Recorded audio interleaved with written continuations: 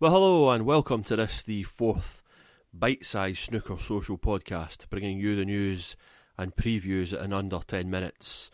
You can now subscribe to this podcast on Apple and Spotify, amongst other hosts, and please feel free to leave your feedback or contact me direct on Twitter or Instagram at Snooker Social.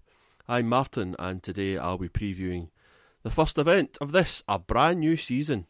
And it sure feels like a long wait, a very long time ago that Judd Trump lifted that World Championship trophy in Sheffield. And since then we've had a bit of a break, a couple of qualifying events plonked into the middle of June, and of course the World Cup. Who won that? Who World Cup? Scotland! But this coming Friday and over the weekend, snooker is well and truly back with the Kaspersky Riga Masters in Latvia.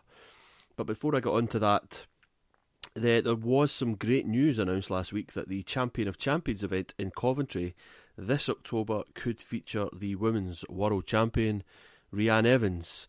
Now, in my last podcast, I spoke briefly about Rhian capturing her 12th world title in Bangkok. And since then, there's been quite a bit of talk about a professional tour card perhaps, or another sort of spin-off benefit for the women's world champion each year that they should automatically receive. And, well, that hasn't quite happened yet. A potential place at the Champion of Champions Invitational Tournament is certainly a huge boost to the women's game.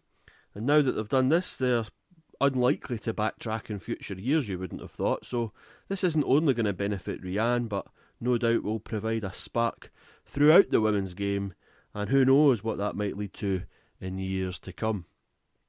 So this sport continues to expand globally, and why not expand a bit further to more women and young girls who will believe that they too can now reach the heights of their heroes like Ronnie and Judd. So that's something to look forward to, but let's concentrate on this coming Friday and the Riga Masters in Latvia. The action, as ever, is being broadcast by Eurosport. 5 of the qualifying matches were held over to the main venue, including those involving defending champion Neil Robertson, as well as Mark Selby and Mark Williams. And when you add Kyren Wilson and Jack Lisowski, who are already through to the last 64, into that mix, you've got a pretty good strong line-up there. And with £50,000 on offer to the winner on Sunday night, this is a great opportunity for one of the top players to get their season off to a positive start, or for someone to emerge from the pack.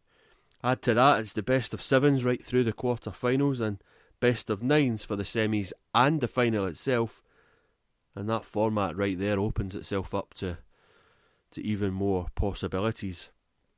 So we also have some new and returning players on the tour, and the start of the season is always a very exciting time for that reason. And right out of the blocks on Friday morning at 11 a.m. local time will be 2 Chinese youngsters who have just turned professional. Firstly, the 16-year-old Chang Bing-yu, who won his first 2 matches as a professional to qualify for both this event and next month's International Championship. He takes that 100% record to Riga, and he will face a tough opponent in Mi Ziwen, who certainly isn't afraid of a good scrap.